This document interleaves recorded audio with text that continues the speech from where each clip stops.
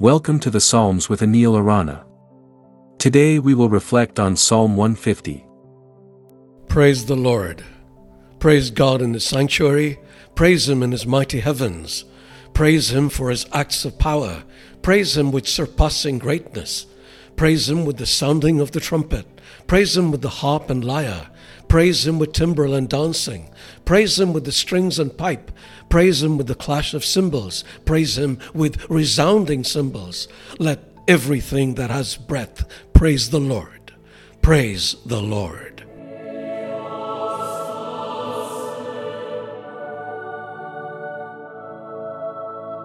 Psalm 150 brings the curtain down on the Psalms, the final act in a grand play that spanned a vast range of human emotions, experiences, and expressions of faith. Throughout the Psalms, we've journeyed from lament to joy, from plea to praise, and from individual reflection to communal celebration. And now, as we reach this ending, the book doesn't merely whisper its goodbye, but concludes with a resounding crescendo, urging every creature in every corner of creation to praise God. This is not just an ending, but a reminder that the journey of faith, with all its ups and downs, should ultimately lead us to unrestrained praise. The psalmist sings, "Praise God in His sanctuary, praise Him in His mighty heavens, praise Him for His acts of power, praise Him for His surpassing greatness." The sanctuary is a reference to the temple, a place specifically designated for worship, but then it expands to the mighty heavens, indicating that no space is off limits. The whole universe becomes a place of worship. And then the psalmist speaks about how we should praise, listing a plethora of instruments: the trumpet, harp, lyre, tambourine, strings, pipe, and cymbals. Why the vast array? It's a testament to the diversity of expressions in our worship. Each instrument, with its unique sound, mirrors the diverse ways in which we experience and respond to God.